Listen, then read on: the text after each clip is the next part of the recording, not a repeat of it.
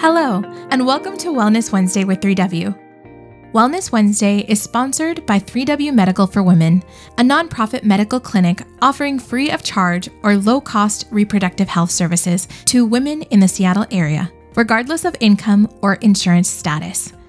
3W does not profit off of the reproductive health choices women make. The information shared in this podcast is the opinion of the speaker or speakers. Medical information is not intended as individual medical consultation, but for general education only. Always consult your own health professional for personalized advice regarding medical decisions. And if you're in the Seattle area, consider making an appointment to consult with us. I'm Alejandra, Content Marketing Specialist at 3W Medical for Women and the host of today's podcast.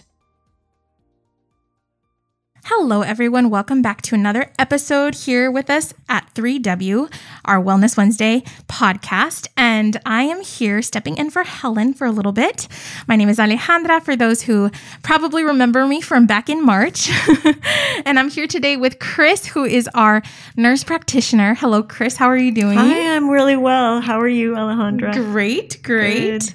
I'm so happy to have you back on the podcast. And I'm hoping we'll get more of you because you just have such awesome insights and wisdom. And we have a very, very special topic that we're going to talk about today that is probably not talked about very much, but is something super important. And I've actually been very curious about it too, and know that it's something, again, all our podcasts are awareness, education, all those things. And so today we're going to be talking about what is anorexia. And so, Kris, I'm going to start that off with just kind of your explanation on what is anorexia. Sure. Really good question. And I think probably out in the world outside of 3W, people may have some kind of idea of what anorexia is. It's been around for many years.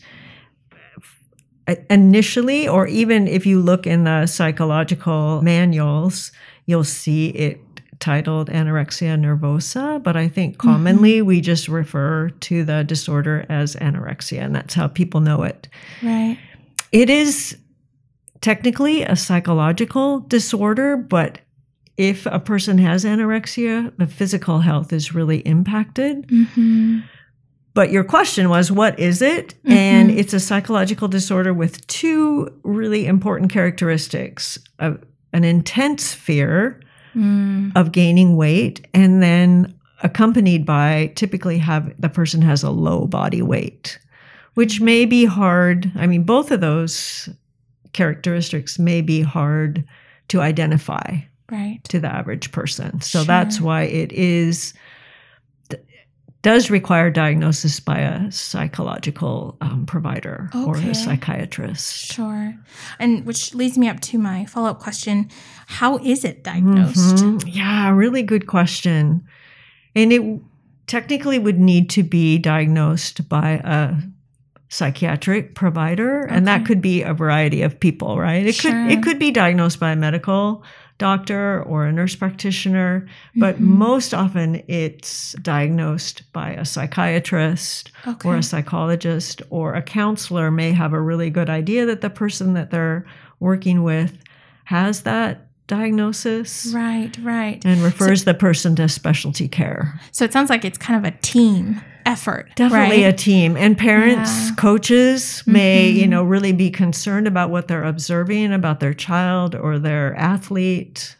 Again, but they wouldn't technically be able to make that diagnosis. Right. But linking to the correct channels to get that help. Wow.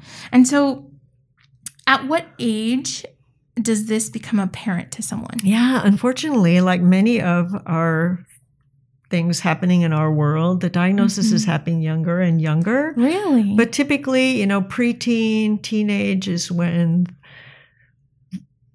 the thinking or the concern about body image tends to develop. Right. And in those ages, it's also so delicate because you're going through puberty probably as well. So those extra worries are there, often. More I know me personally, going through puberty is such an odd feeling, to just see different things happening at different times. So it does kind of make sense at that age. So again, it could be pediatricians that are noticing, the development or lack thereof, or notice a particularly thin child, but right. So many variations. Wow. And does anorexia affect both males and females?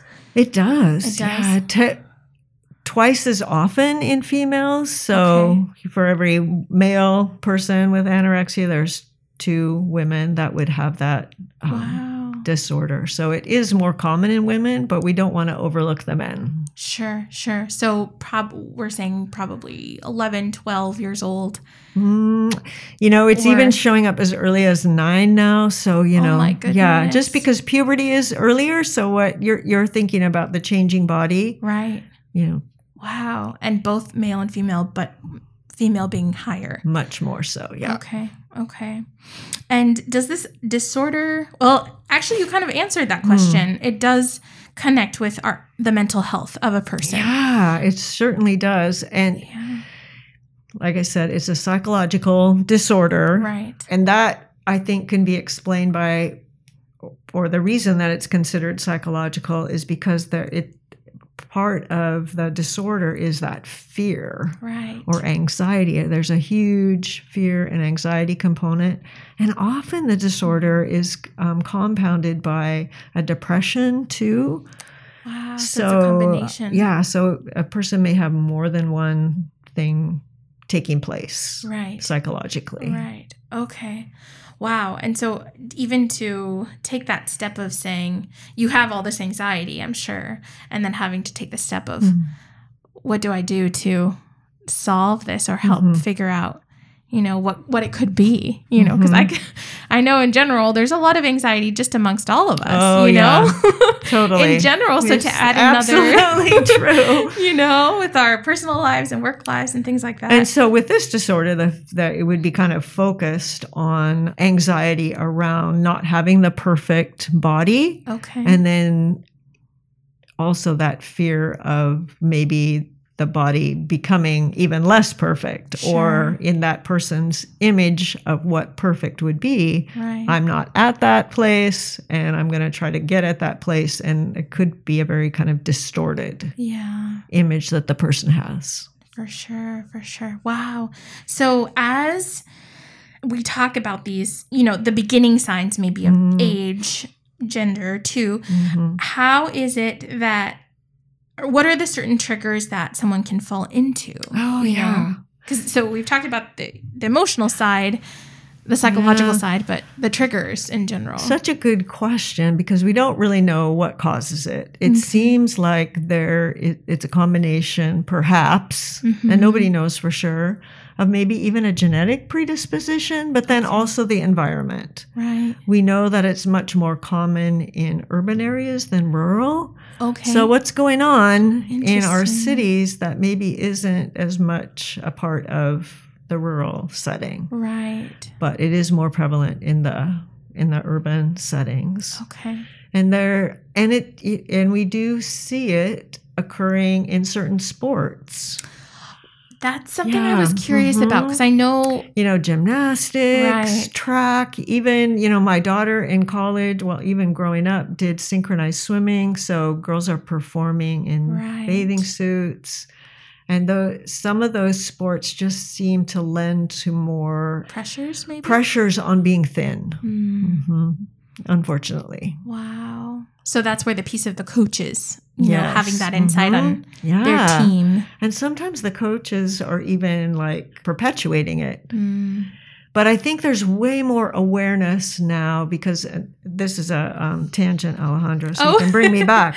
But the female athlete triad, which we are looking for when we are doing sports physicals, or pediatricians have that on their radar. Okay. Where if a girl is, and this is female, it doesn't affect the men, but if you have a female athlete, just making sure that there's enough body fat that the girl is able to menstruate. Oh. Yeah. So it's because it's a marker of being, not good health if a girl is missing her period. So we're more aware, and coaches have this more on their radar right now. Right. making sure that their athletes are menstruating as a sign of their health.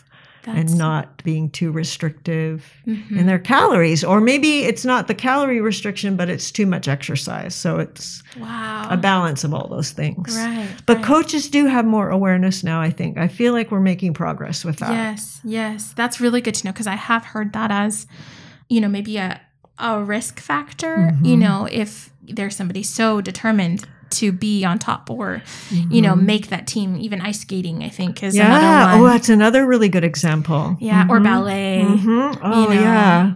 It's, And I know, like on the side of Hollywood or in movies, you see that depicted a lot of just the struggles or just to get ahead, and competitions and things like that, But it's so, this is so insightful just because I don't know how often it is talked about, Really? Yeah, I don't know either. I don't know. And I think that's why it kind of sparked this. I'm really grateful you thought of this topic, because it is, at least in my world, I don't know very much about it, and I hope our listeners too are getting good insights on this, because whether it is maybe a family member, that our listeners have, or it's themselves, just this to be encouraging, too. I think it's something we always try to talk about, is that encouragement of education,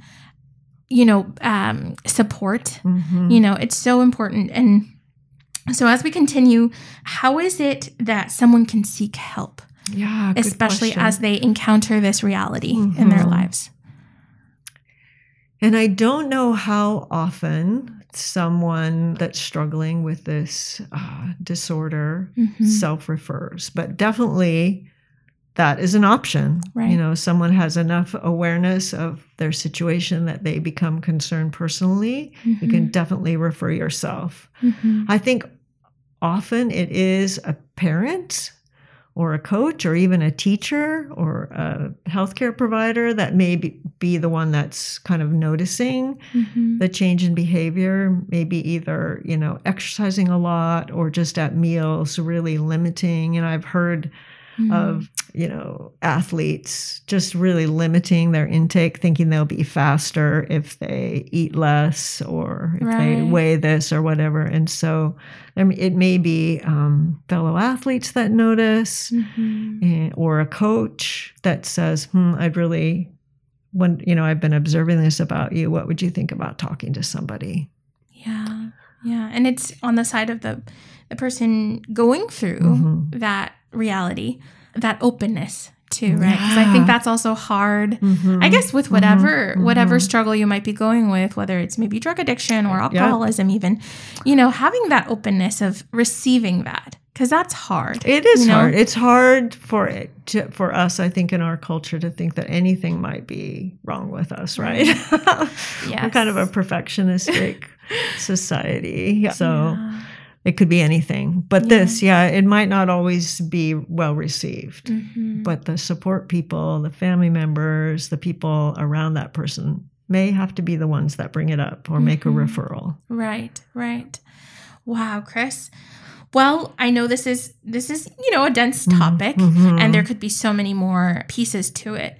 But I really appreciate you coming on and sharing just these points that I hope help our listeners. And would you, I think we're going to wrap up, but what is it that you would like to tell our listeners, especially those that are encountering this reality? Well, there are some really good resources in Seattle. Okay. And Seattle Children's has a really good program. They have an inpatient program. They have outpatient program. Wow. And so if you are just wanting to get more information, you can go to the Seattle Children's website. Okay. Of course, Seattle Children's serves children. So that's not going to be most of our listeners. Right. But maybe you have a friend who has a child that you're worried about, or a high school athlete. And so Seattle Children's is a good resource for younger people. Sure. In the University District here, we have another good resource, and it's, let me get the name, Opal Food and Body. Oh, So they are in the U District. They're a really good organization. And on their website, you can get a lot of information without referring or without calling for an appointment, but it's another good place to get more information. Great. And to even talk to someone for free about your concern about yourself or your loved one. Wow. So we're pretty lucky here in Seattle. Definitely. And I would take advantage of those resources, or just getting on the Seattle Children's website and looking at some of their information, I think is a good starting place. Wonderful. Wonderful. Well, those are two great resources, that's for sure. Well, Kris, thank you so much for this insightful conversation. And I really do hope that it's encouraging to all our listeners. And as we move forward in learning more about these great topics, it gives me more insight on good points. So thanks for having me. Of course. Thank you. And thank you to all our listeners, and stay tuned for our next episode. For more information about 3W, please visit our website at 3wmedical.org. That's the number 3, the letter W, medical.org. From there, you can learn more about the services we provide, book an appointment, or make a donation if you'd like to support our mission. You can also call our office at 206-588-0311. That's 206-588-0311.